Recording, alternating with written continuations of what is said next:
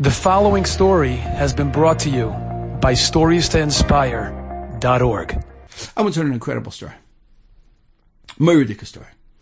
In Tells, in Chicago, the yeshiva had a building, 3535 West Foster, the corner of Foster and Bernard, I think it was. And then a few years later, they bought a dormitory, which was a big apartment building, a couple of blocks down. I think it was Foster in St. Louis, if I remember correctly. It's been a few years, like 30-something.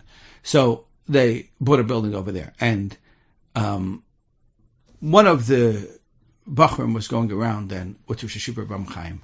It's Rosh Yeshiva, successful yeshiva.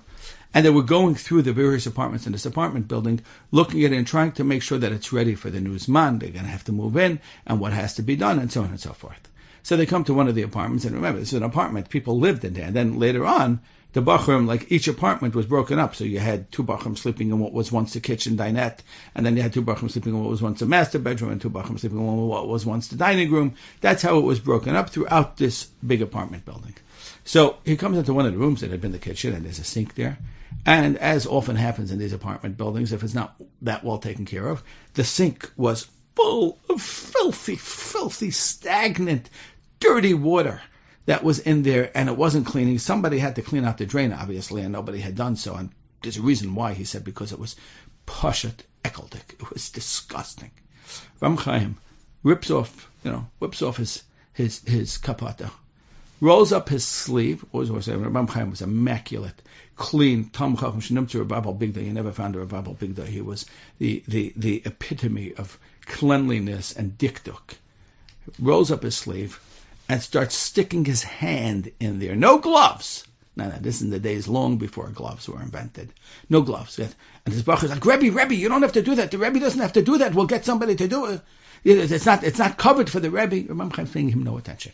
Just going through and sitting there and pulling up alamine guk. Who knows what in the world was sitting in the bottom of that sink. Till the water starts to drain. And when he's done, Ram Chaim looks at him and says, I'll explain something to you. When you're building Torah, there is no job that's beneath you. When you're building Torah, there's no job that's not your job. Whatever the job is, you do it.